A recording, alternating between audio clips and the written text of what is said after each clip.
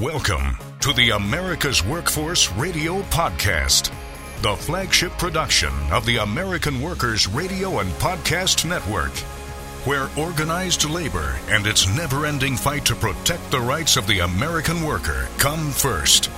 Now, presented by LIUNA, Laborers International Union of North America. Here's your host, Ed Flash Ferens. How about this? Amazon now raising pay for contracted drivers. Meanwhile, UAW strikers rally in Detroit at Stellantis, and GM idling a plant due to a parts shortage. Today on the show, the American Federation of Government Employees and the North Coast Labor Federation. Welcome to the Thursday, September 21st edition of America's Workforce, where we are available on at least 5 platforms, including Apple Podcasts, Google Podcasts, iHeartRadio, Spotify, and Pandora. Arnold Scott's going to be our first guest on the show today. No stranger to America's Workforce. Been on the show a number of times. He serves as president of District 6 of the American Federation of Government Employees, one of our national sponsors, AFGE.org. And there's one topic we're going to zero in on today. Is Congress going to shut down the federal government? Well, the last time Congress did this, it happened for 35 days when Trump was in office. That was December of 2018, went through January of 2019. Nearly 800,000 federal workers were either required to work without pay or were furloughed from their jobs without pay. The result, members, AFGE members, struggled to pay bills, feed their families. They drove for ride shares, went to food banks, were forced to take out loans that caused some employees years of hardship. AFGE says it's completely unthinkable that they may have to go through this again because Congress has so far failed to do their job. And some of the highlights of the damages done, because there's a lot in Congress that feels, well, if we shut down the government, we're saving money. No, that's not the case. Listen to these numbers. 420,000 federal employees were required to work without pay, while another 350,000 were furloughed from their jobs without pay. Among those being forced to work without pay for 35 days were transportation security officers, Coast Guard members, Bureau of Prisons employees, employees of Veteran Affairs, Border Patrol. These employees were unable to pay their bills or afford groceries for weeks. The cost of the shutdown to the U.S. economy, $11 billion, $3 billion of which was never recovered. National Park Service, okay? A lot of people go to the parks. They lost $400,000 a day from entrance fee revenue. Shutdown also threatened national security as funding shortages interrupted the FBI's work, including counterterrorism. I could go on. Arnold's going to spill all of this out, and let's hope it doesn't happen, and it's all because of a few members on the far right, the so-called Freedom Caucus, don't like the current administration. They don't even like their leader, Kevin McCarthy. So AFGE is relaunching their shutdown page. Here it is, AFGE.org/stop the shutdown. Let me repeat that, AFGE.org/stop the shutdown. This is to provide facts, information, and actions that members can take to help avoid a shutdown. Let's hope it doesn't happen. Just ridiculous. Pat Gallagher will be joining us later in the show, retired now from the steelworkers and head of the North Coast Labor Federation, one of our sponsors on the show. A couple things he's going to talk about is redistricting in the state of Ohio, and also the announcement as the Ohio Association of Public School Employees, OAPSE, AFSCME Local 4, their Northeast Ohio District President, Davita Russell, who's a 42-year union member and a 42-year school bus driver, is appointed by Governor DeWine to be on his school bus safety task force group. Isn't that cool? DeVita says, for the first time in my 42 years as a school bus driver, someone wants to hear from us. And what they're doing today is setting up a Zoom call. And DeVita wants to hear directly from school bus drivers and anyone who contributes to that profession. She's a fighter. She's a councilwoman in Cleveland Heights, Ohio, state president of CLU, that's the Coalition of Union Women, vice president of the Ohio AFL-CIO, and she serves as executive secretary of the North Coast Labor Federation. She's a fighter, no doubt about that.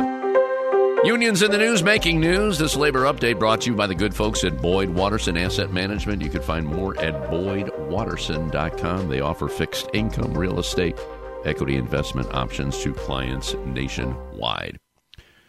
The UAW rallied at Stellantis' U.S. headquarters. This was in Auburn Hills, outside of Detroit yesterday, as contract talks with the Big Three continued with no indication of a breakthrough. However, talks were said to be ongoing and very active between the companies and the union, according to a source familiar with the situation, who was not authorized to discuss it. So they're keeping kind of tight-lipped right now. Meanwhile, auto workers have been picketing outside Ford Motor, General Motors, and Stellantis plants in Michigan, Missouri, and Ohio since union leaders called for the strike a week ago.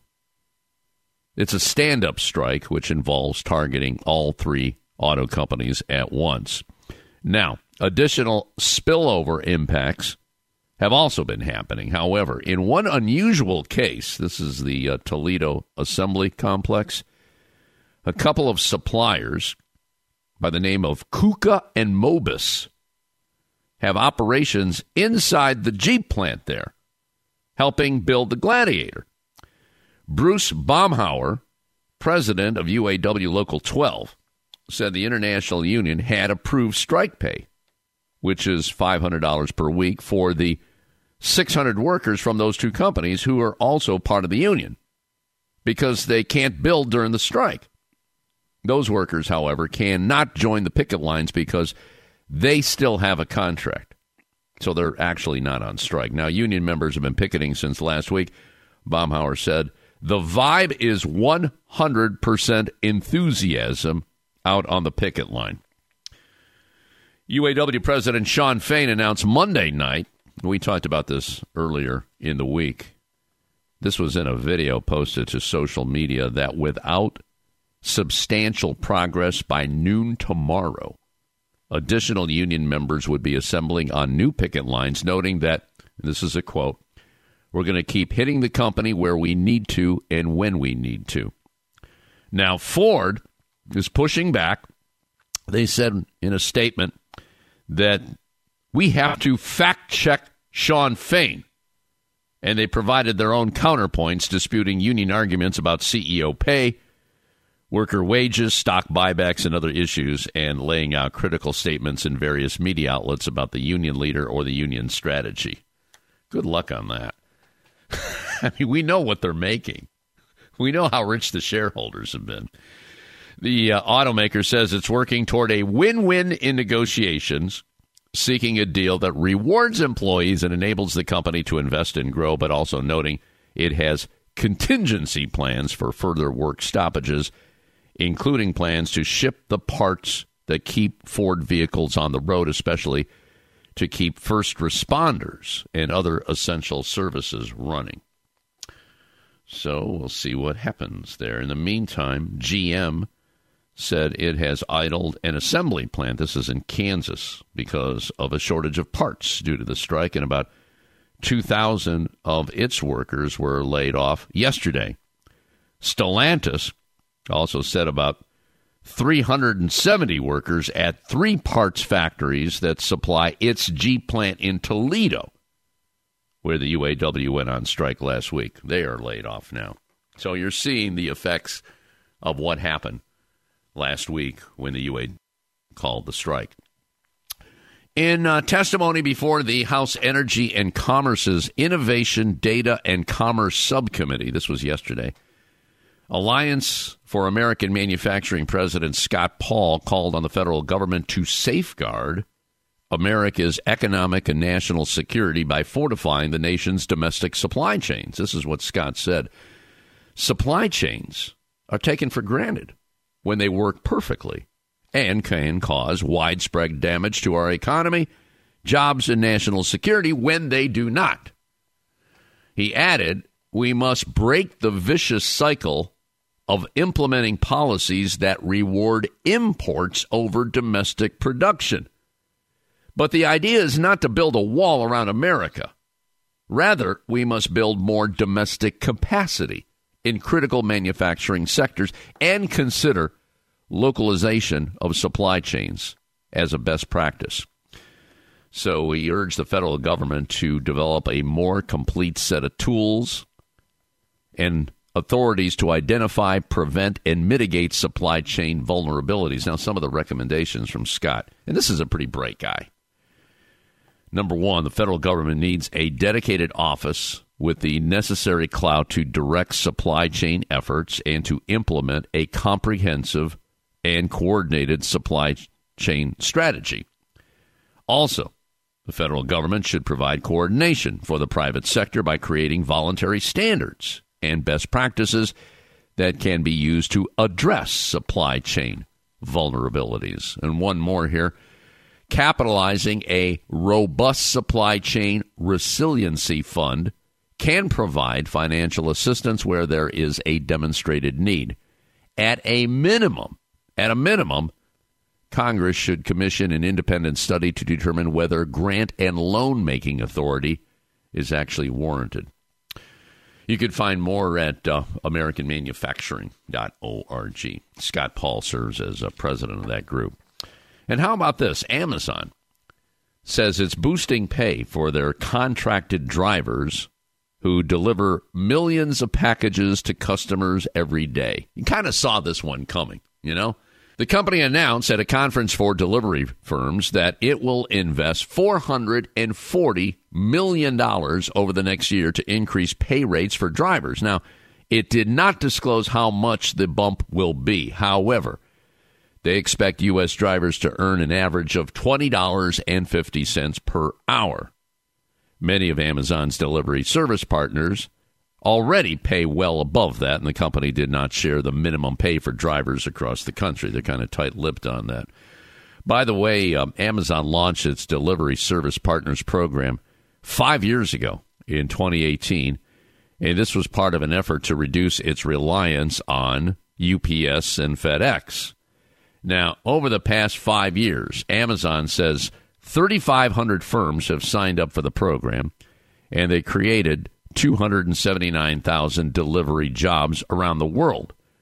The company gives the firms a pot of money to cover pay and other expenses for every route they're given, though some say it's challenging to be profitable. Now, this all comes as the International Brotherhood of Teamsters is ramping up its focus on the company's delivery workforce. Since June, dozens of Amazon drivers and dispatchers who work for a California-based delivery firm that the Teamsters unionize in April have been picketing company warehouses and calling for Amazon to finally negotiate.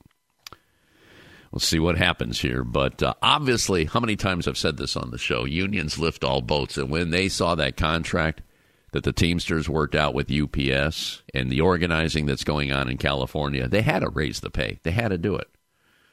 All right, we have to take a quick break. Arnold Scott on behalf of the American Federation of Government Employees coming up next. This is America's Workforce. It takes LiUNA to build North America's infrastructure. From roads and bridges to schools and skyscrapers, the men and women of LiUNA, the Laborers International Union of North America, build the projects we depend on. From constructing the Freedom Tower on the site of the former World Trade Center to untangling Washington, D.C.'s congested interstate, LiUNA members do the work that matters. Find out what it takes to be built by LiUNA at liuna.org. That's liuna.org. America's Workforce appreciates our sponsor, the Columbus Central Ohio Building and Construction Trades Council, who represents more than 18,000 workers from 19 affiliated local unions and district councils. We're the nurses, firefighters, and claims representatives that help keep our government services running. We respond to natural disasters. We care for our nation's veterans, and we investigate discrimination in the workplace. We are federal and D.C. government workers, and we are proud to serve the American people. Working in more than 70 agencies across the government, we know we can fulfill our mission because our union has our back. Learn more at AFGE.org. Paid for by the American Federation of Government Employees, AFL-CIO. America's Workforce is brought to you in part by the United Steelworkers. You can find more at USW.org. Union members need to be heard. Reliable and convenient union voting has never been more important than it is now. Make voting easy for your membership by working with survey and ballot systems. SPS offers encrypted and monitored solutions that ensure your elections are accurate and accessible for every member through mail-in, online, and in-person voting. Visit surveyandballotsystems.com and take the next step in getting secure and auditable elections. America's Workforce is brought to you in part by the Iron Workers. You can find more at ironworkers.org. America's Workforce is sponsored in part by Boyd Watterson Asset Management, LLC. Find out more about our investment solutions tailored to meet the needs of Taft-Hartley funds at boydwatterson.com. America's Workforce is presented by the Laborers International Union of North America. Feel the power right now at liuna.org. Now, back to America's Workforce. Here's Ed Flash Ferens. And remember, you can check us out on Facebook or follow us on Twitter. Real simple, AWF Union Podcast. AWF Union Podcast. By the way, this next segment brought to you in part by the United Labor Agency, always connecting people with employment. You can find more at ulagency.org. Let's go to line number one. Welcome a longtime supporter of America's Workforce. That would be Arnold Scott. They all call him Scotty. He is District 6 President of the American Federation of Government Employees. We're talking 15,000 active members in Indiana, Kentucky, and Ohio. Total of 56 locals. Arnold is also a national VP, and he's been a 30-plus year member of the American Federation of Government Employees. And we have one topic today. Are we going to see another shutdown of the federal government? Let's hope it doesn't happen. Sadly, there's a number of people in the House. They call themselves the Freedom Caucus. They don't like the way things are going in Washington, and they want to more or less burn down the House. That's exactly the scenario that may happen here in a couple of weeks. Arnold Scott, welcome back to America's Workforce, and I see that your union, you launched a shutdown page, kind of mobilized the membership here. I mentioned it a few minutes ago. I'm going to mention it again here, AFGE.org/stop the shutdown. Arnold, what are the members saying about what may happen here? Go ahead, brother. Well, I'll tell you what, AFGE is, we really wish that Congress could figure out a way to fully fund the federal government and not repeat the mistakes of the past. You know, when you talk about this government shutdown, it devastates federal workers every time they shut the government down. You're talking about 800,000 federal workers who will not get a paycheck for the time that it's shut down. And you're talking about 400,000, well, the last government shut down, 400,000 of those 800,000 were considered to be essential workers, which meant that they had to come in to work even though they weren't being paid, and the other 400,000 were sitting at home and wanted to come to work. And it's just devastating, and Congress needs to figure out a way to fund the federal government and not keep having a furlough and shutting the government down. So almost half of that number, you mentioned 800,000 federal workers, almost half well, actually over half, 420,000, you had to go to work without pay. And that was a 35-day shutdown. We're talking about what happened in December of 2018. And we have to point out, too, 60%, at least 60% of the workers in America today, and this is a very sad statistic, so that's what, 3 out of 5 workers live paycheck to paycheck. That is a fact. Yeah. So, okay, let's go back to that time. I know this is painful, but when did they finally get paid? Because, 35 days, so they probably didn't get paid for, what, maybe 45 days? Because it took time to ramp up the system? It probably was around 45 days because you had some people that got paid when they were supposed to, and then other people didn't get paid, and they had to go through all of that. And, this has a devastating effect on federal workers and their families. Last time you had federal workers who were AFGE members who drove for ride sharing and went to food banks and took out loans because they needed to pay their bills because they missed their paychecks. Congress has just got to figure out a way to stop doing this. Stop making federal workers pawns in this political environment. It's just, when you look at, to me, Flash, when you look at the devastation is when you talk about federal workers, it devastates federal workers. And eventually, after the shutdown is done with, those workers get their pay. But what about all the other workers, the contractors that work for the federal government that can't? They don't get.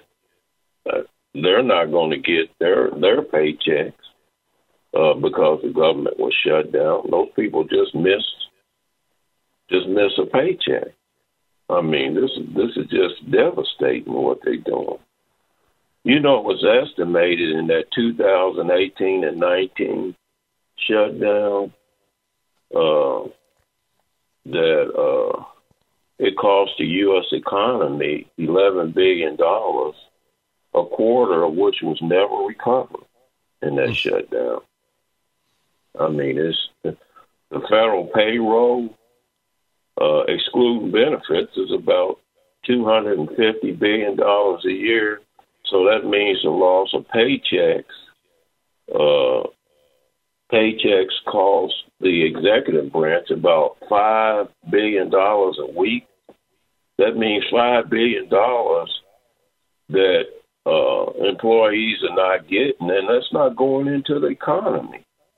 Right. They just gotta. I don't know. They just gotta stop playing political pawn with federal workers. Flash. Yeah, I hear you, brother. This is ridiculous that they're even going down this road. And sadly, when they were talking about raising the debt ceiling a couple of months ago, apparently they crafted a deal. This was not supposed to happen, but apparently some people on the far right were not happy with what Kevin McCarthy worked out with the White House, and that's why this is happening right now. Let me ask you, you're very close to your members here. What are the members? The members got to be freaking out right now, thinking that the same thing might happen here in a couple of this. I think the deadline is next weekend right now, September 30th. Isn't that the deadline right now? Yeah, September the 30th. The members are on pins and needles. Because they don't know what's going to happen.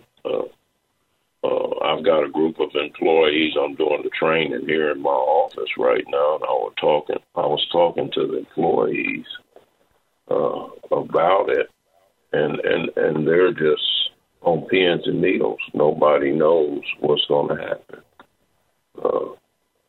It's just a sad situation that Congress can't fund the federal government like they're supposed to, which is their primary responsibility, and that they keep making federal workers the political pawn because they can't get along with each other.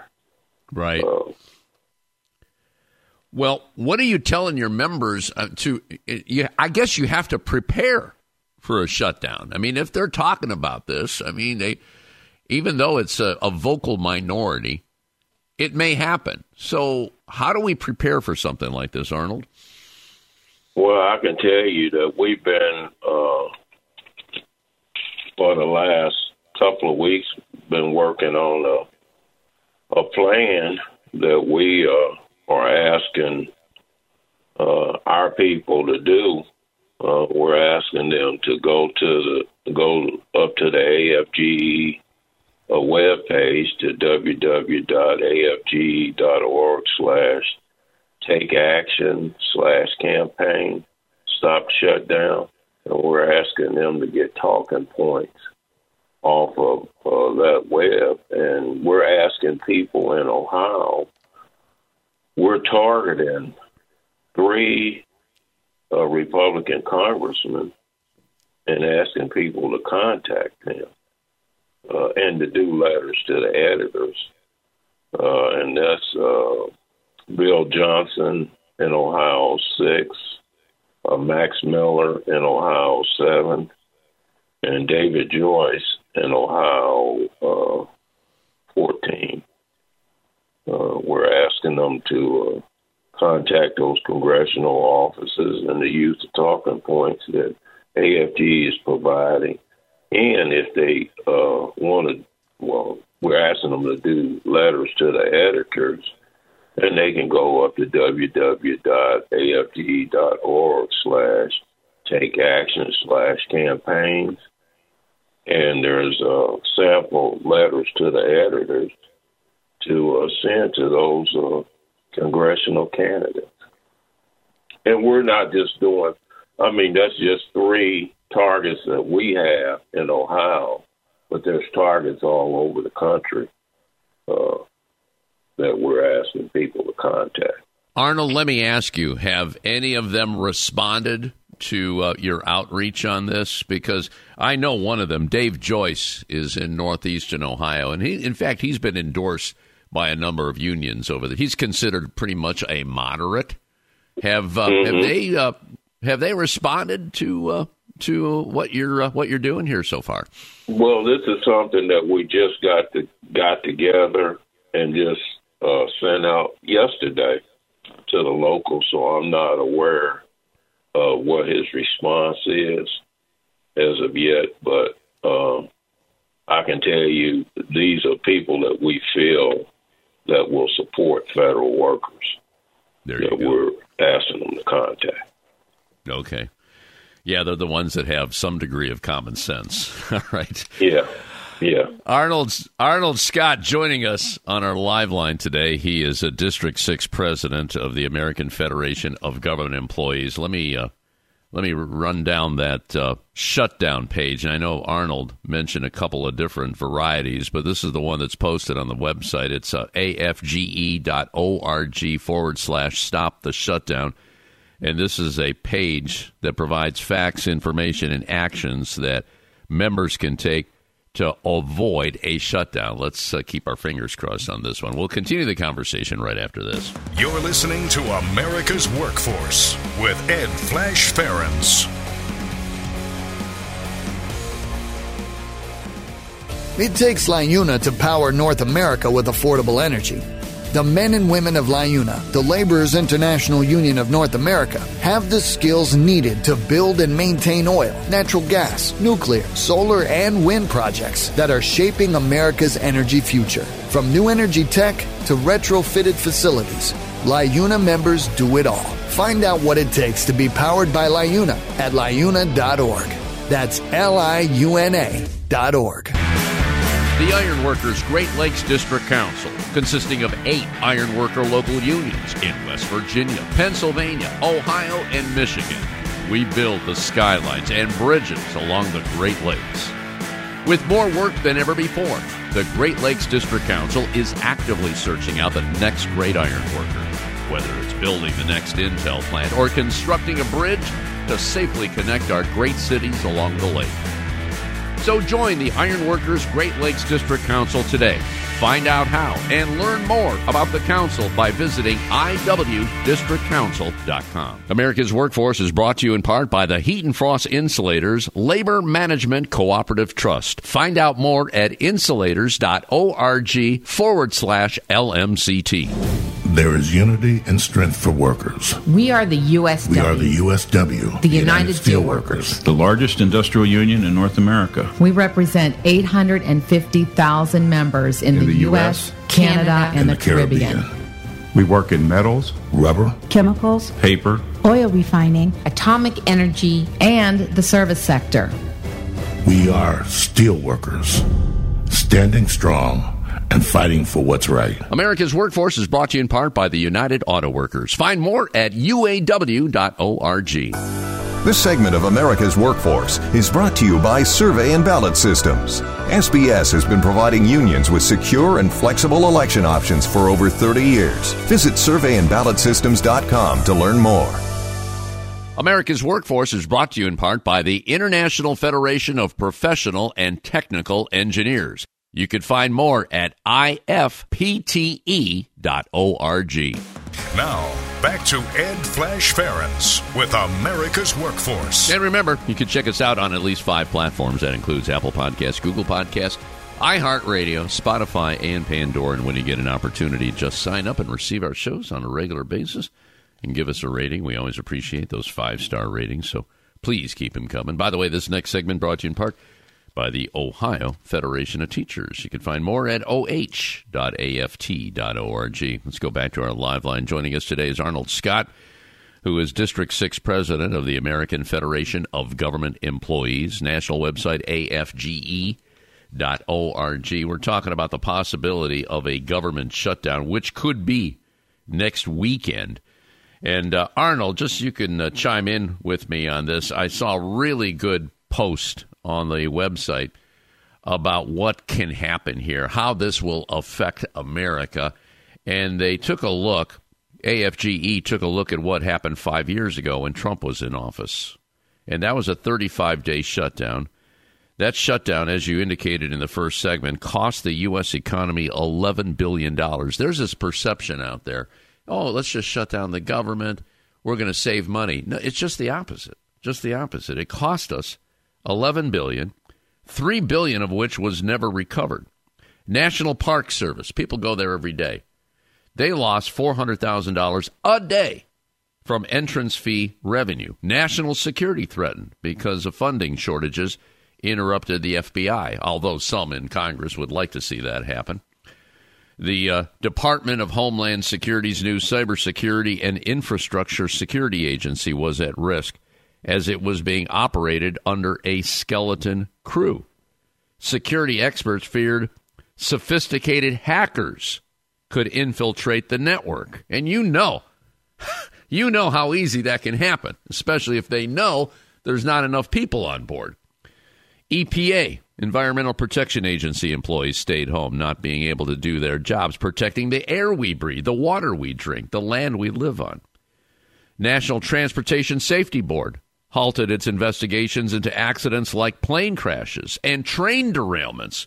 We all know what happened in Ohio back in February in East Palestine, Ohio. Yeah. Consumers, this is a big one in itself here. Consumers were at risk of contracting food-borne diseases as hundreds of inspectors were furloughed, causing the Food and Drug Administration to cut back on food inspections. USDA meat and poultry inspectors were required to work without pay. And the Consumer Product Safety Commission halted the recall of potentially dangerous consumer products, leaving them on the market. I think the other piece of that, Flash, that the people need to understand is that when they shut the government down and these workers are not allowed to do the work that they have to do, when they come back to work, that's just more work that's piled on top of them. that didn't get done. And when you talk about the hiring of staff, you know, like in the VA hospitals or the prisons, you know, where you need to hire people, and those people don't get hired, it just makes the job tougher for those employees that are there. Yeah. I mean, it doesn't make it easier. It makes it harder because those employees have to work harder to try to catch up because they get behind. Arnold, if we can pause here for a minute, do you think this is part of a bigger campaign to demonize federal workers? And it goes back years. I remember when Ronald Reagan was in office, and he liked to make fun of federal workers. And the American public, for the most part, had fun with it because, well, Reagan was part comedian, and he was an actor. You know, he was really good at that kind of stuff. And a lot of that is still kind of lingering on today. Do you think it's part of that whole thing that, oh, well, these federal government, they really don't do much work? And I just spelled out what they actually do, but I don't think a lot of people don't actually realize that, do they? I think that that's some of it, but, you know, I think that people need to understand that these people that we're talking about, federal workers, they're your next door neighbors.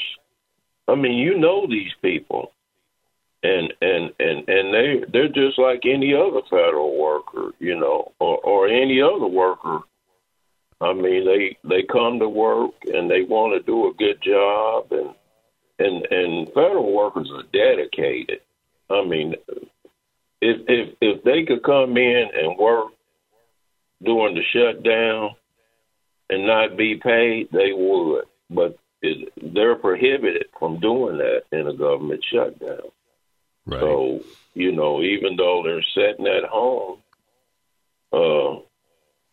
they want to be at work and they want to do their job. They're dedicated. A lot of them are, when you talk about VA workers, you know, they're concerned about the veterans and they want to take care of the veterans. When you talk about TSA, you know, they're concerned about the flying public, and they want to do their job. And when you talk about Bureau of Prisons, those workers, even though they still have to guard the prisoners, even though they're not being paid, and they do it. I mean, it's just a lot of dedicated workers, DOD workers. I don't know. I just wish that Congress would stop making federal workers the pawn and stop bashing federal workers and making it seem like they don't do a good job, because I can tell you they do an excellent job, and they protect the taxpayers' money. We're speaking with Arnold Scott, who is District 6 President of the American Federation of Government Employees. District 6 is Indiana, Kentucky, and Ohio. We're talking 56 locals, about 15,000 active members. Arnold, what's really concerning here is the direction of the Republican Party. For many, many years, decades, the Republican Party was built on a strong defense, strong defense. And when you talk about a government shutdown, you're hurting our defense. I mentioned Homeland Security there, cybersecurity. I also read, and this is on your website too, national website, AFGE.org, that Republican leaders were unable to muster the votes needed to pass the House's annual Pentagon spending legislation. I mean, we're talking about funding our military here. I just don't get it. I mean, I know we're in different times politically, but don't you think they're going a little too far on all of this? I really think that they're going too far. I think about all of the benefits that the taxpayers get from the work that government employees do.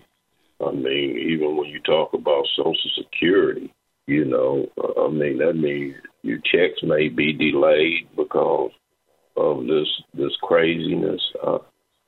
I just don't get it, and I don't understand why they keep doing this. Arnold, let's drive everybody to the website here on behalf of the American Federation of Government Employees. They had to relaunch this because of what happened 5 years ago. AFGE.org/stop the shutdown. And this website will provide facts, information, and actions that members can take to help avoid a shutdown. It includes talking points, a sample letter to the editor, sample media release, and other important information. It is very important. I'll tell you, we live in such a rich media environment, and there's a lot of different sources out there. There's good sources, there's bad sources.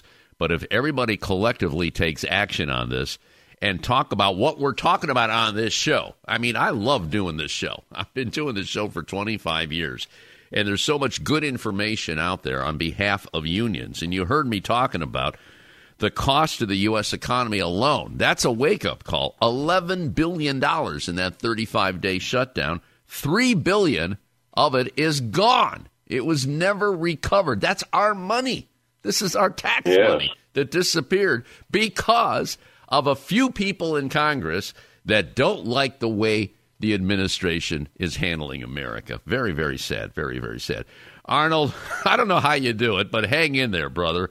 And keep doing what you're doing, okay? Thank you, Flash, and thank you for allowing me to come on the show. All right. Arnold Scott, District 6 President, American Federation of Government Employees. Quick break. Pat Gallagher on behalf of the North Coast Labor Federation coming up next. This is America's Workforce. More shows available at awfradio.com.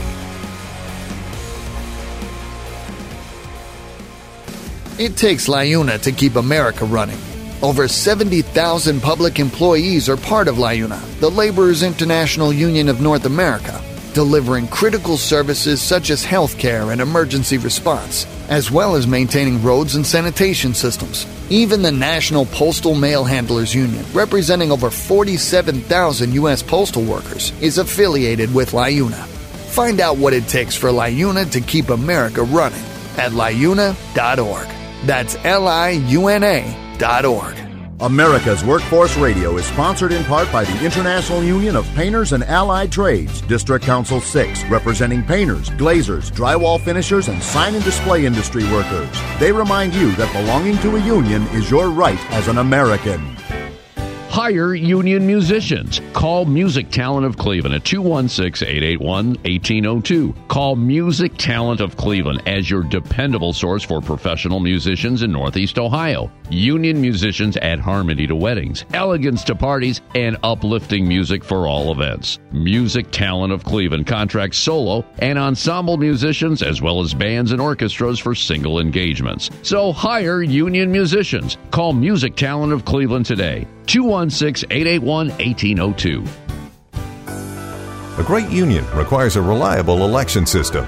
Survey and Ballot Systems is a trusted election partner with more than 30 years of expertise in managing union elections. By partnering with SBS, your union can ensure it gets an auditable process and a high level of customer service. SBS is here to help you conduct your union vote securely, transparently, and with trust building always in mind. Visit surveyandballotsystems.com to learn more.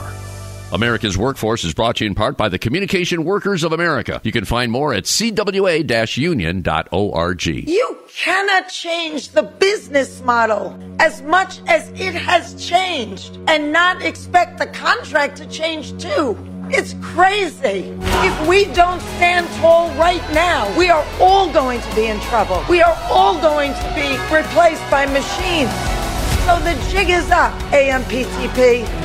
You have to wake up and smell the coffee. Let's go. You share the wealth because you cannot exist without us. America's Workforce is brought to you in part by the International Brotherhood of Teamsters, where you can find more at teamster.org. Now, back to America's Workforce. Here's Ed Flash Ferens. And remember, you can check us out on Facebook or follow us on Twitter. That would be AWF Union Podcast. By the way, this next segment brought to you in part by the North Coast Labor Federation. And joining us from the North Coast Labor Federation is Mr. Pat Gallagher, who serves as president. Pat, since retired from the steelworkers, we're still going to talk about steel because of the idling of a Republic Steel plant in Ohio and in New York. But first and foremost, kudos here to Davida Russell, who is the vice president and executive secretary of the North Coast Labor Federation. I guess she was appointed by the governor to his school bus safety task force. You got to be pretty proud of this woman, Mr. Gallagher. What's your thoughts here? Well, yes, I am. Davida, I don't know how she has time to take on, another responsibility. She's the secretary treasurer of the North Coast Area Labor Federation, a vice president of the Ohio AFL-CIO. She works as a bus driver every day in and day out. She's also a councilwoman in Cleveland Heights, and I just don't know how she's got all this energy and how she does it. But she's a great advocate for working people and a great representative for our unions.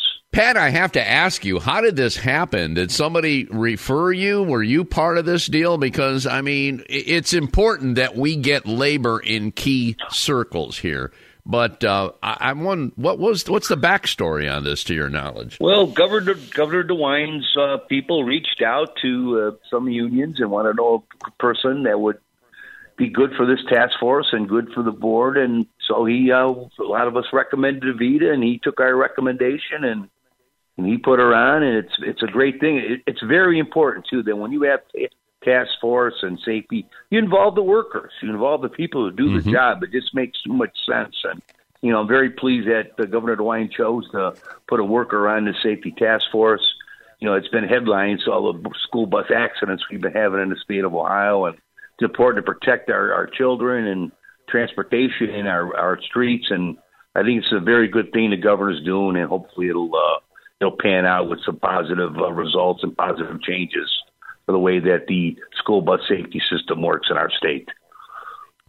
42 years as a school bus driver. We've had her on the show many, many times. She just loves doing her job. And what she's doing, she set up a Zoom town hall discussion tonight with all school bus drivers, and she wants to hear from them so she can report back to the governor. I mean, that's the kind of person that Davida is. So I'll tell you, hats off to her on that. Again, I know you're very, very proud of what she's been able to accomplish. All right, let's switch over to let's see. We got stories about Cleveland Cliffs and Republic Steel. I'm glad you are bringing up Republic Steel here. What's going on here? All of a sudden, they decided to stop operations in Canton as well as New York. What's the story here, Pat? Well, on August 11th of this year, Republic Steel announced a definite closure of the Canton, Ohio, Lorain, Ohio, Lackawanna, New York, and Matson, Ohio facilities. They shut Canton down, was where they had the steel making operations there. And it was took us by surprise. And the company's been spiraling down for many years. In 2005, it was purchased by Grupo Cymex, which is a division of ICH, a Mexican conglomerate. And actually, ever since then, the company's been going downhill. There have been numerous environmental and safety issues. EPA has fined them, OSHA has fined them, and it's been a hard fight with them for a long time. And I think they very, very mismanaged this company. We had 2,500 employees. We were down to about 500 when they announced the closure in all four of these facilities. And it's just a shame that this has had to happen. And the market's good now, and if they can't compete in this market, it's just very disappointing. And it all goes to management. Yeah, that's amazing. You got a good environment for steel, and they shut down a steel mill. None of this makes any sense now. None of this makes any sense. And they were known, and Republic Steel was known for the quality. Well, they took up the name Republic Steel in around 2008.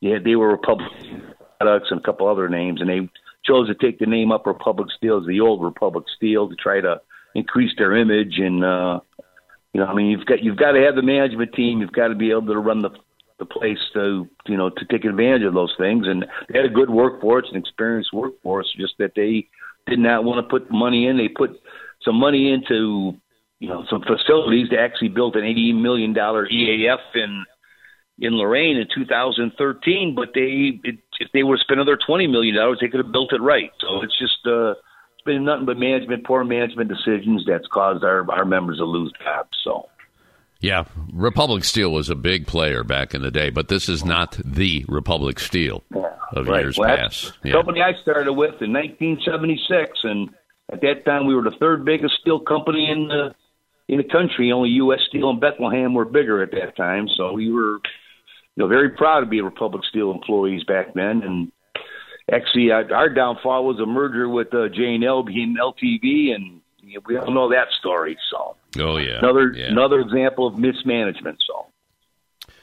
Okay, you mentioned U.S. Steel, and what's going on with U.S. Steel and Cleveland Cliffs? Because Cleveland Cliffs would like to gobble it up, but I guess there's some stumbling blocks here, or what? What's going on? Yeah, and also last month in August, too, U.S. Steel let it know they were willing to explore, offers for the company, and Cleveland Cliffs was very interested and actually did make an offer, and which U.S. Steel rejected. And after this started the due diligence and trying to get some information on the company, and they wanted to sign a confidentiality agreement, which is usually standard procedure in purchases of this type, so that they can do their due diligence, and U.S. Steel opens the books and lets everybody take a look at it, the auditors take a look at it.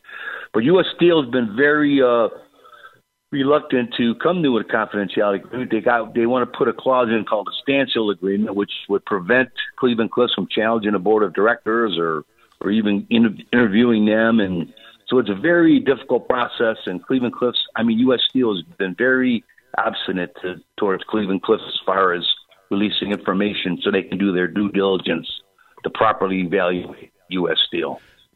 It sounds to me like they're trying to protect their jobs. Am I hearing this correctly? Well, they could be trying to make sure they get enough buyouts and get the board of directors taken care of. And usually that's how this works. It's just, it's just a shame. And I think too down the road there'll be some, Department of Justice issues where they'll have to look at if there's too many similar like facilities. And so it's a very complicated process. And, there'll be a lot more developments down the road before anything happens. But U.S. Steel is the one who started this. They said they announced they were willing to explore offers for the company, and that's how it all started. And now it seems like they're backing off their original position. So. And Cliffs has been a pretty good worker-friendly company, so we'll see what happens here. All right, one more issue here, and that is I'm sure you're keeping your eye on the legislature, especially when it comes to redistricting, because, again, we're talking about the maps. And I don't want to go through what happened when they tried to carve out some more equal maps the last time, which was last year. They didn't get anywhere. They had to rely on the old ones. But what are you hearing right now down in Columbus? No, there's still a lot of infighting. There's still no agreements. I think the Democrats have proposed a map, and I think it was rejected by the Republicans in the redistricting commission. So it's kind of at a standstill again, and we'll have to just stay tuned to see what happens here. So, and there is the issue about putting a non-political commission together, wouldn't have any office holders, just have ordinary citizens do this. And I think that's a great idea. Take it out of the hands of those who have the most to gain and put it back in the hands of the citizens where it belongs. Yeah. Yeah, that was the plan of Maureen O'Connor, the former Chief Justice, and she was aged out. And as a result, she said, I have to work on this gerrymandering thing, and that would be a 15-member commission. And if you are an elected official, you're not allowed on it. I like that part. Yep. keep them out of there. I guess there's obviously everybody's got some political affiliation. It would be like 5 Dems, 5 Republicans, 5 independents on that commission. And they would come up with the maps. We'll see what happens. That wouldn't be this November, though. That would be November of 2024, if it all pans out. All right, my friend, I'm going to let you go back to your, it sounds like a semi-retirement. No more with the United Steelworkers, but very involved politically with the North Coast Labor Federation. Appreciate your comments here and also the update on the what's happening in steel. So you take care. We'll talk to you down the road, okay? All right, thanks, Flash. And that'll be it for another edition of America's Workforce. Tomorrow, we're going to check in with the Valley Labor Report and the United Steelworkers. Until then, all of you have a safe and wonderful day. That concludes another episode of the America's Workforce Radio Podcast. Thanks for listening, and be sure to subscribe so you never miss a show. America's Workforce is a production of Labor Tools and BMA Media Group. Find out more information online at labortools.com.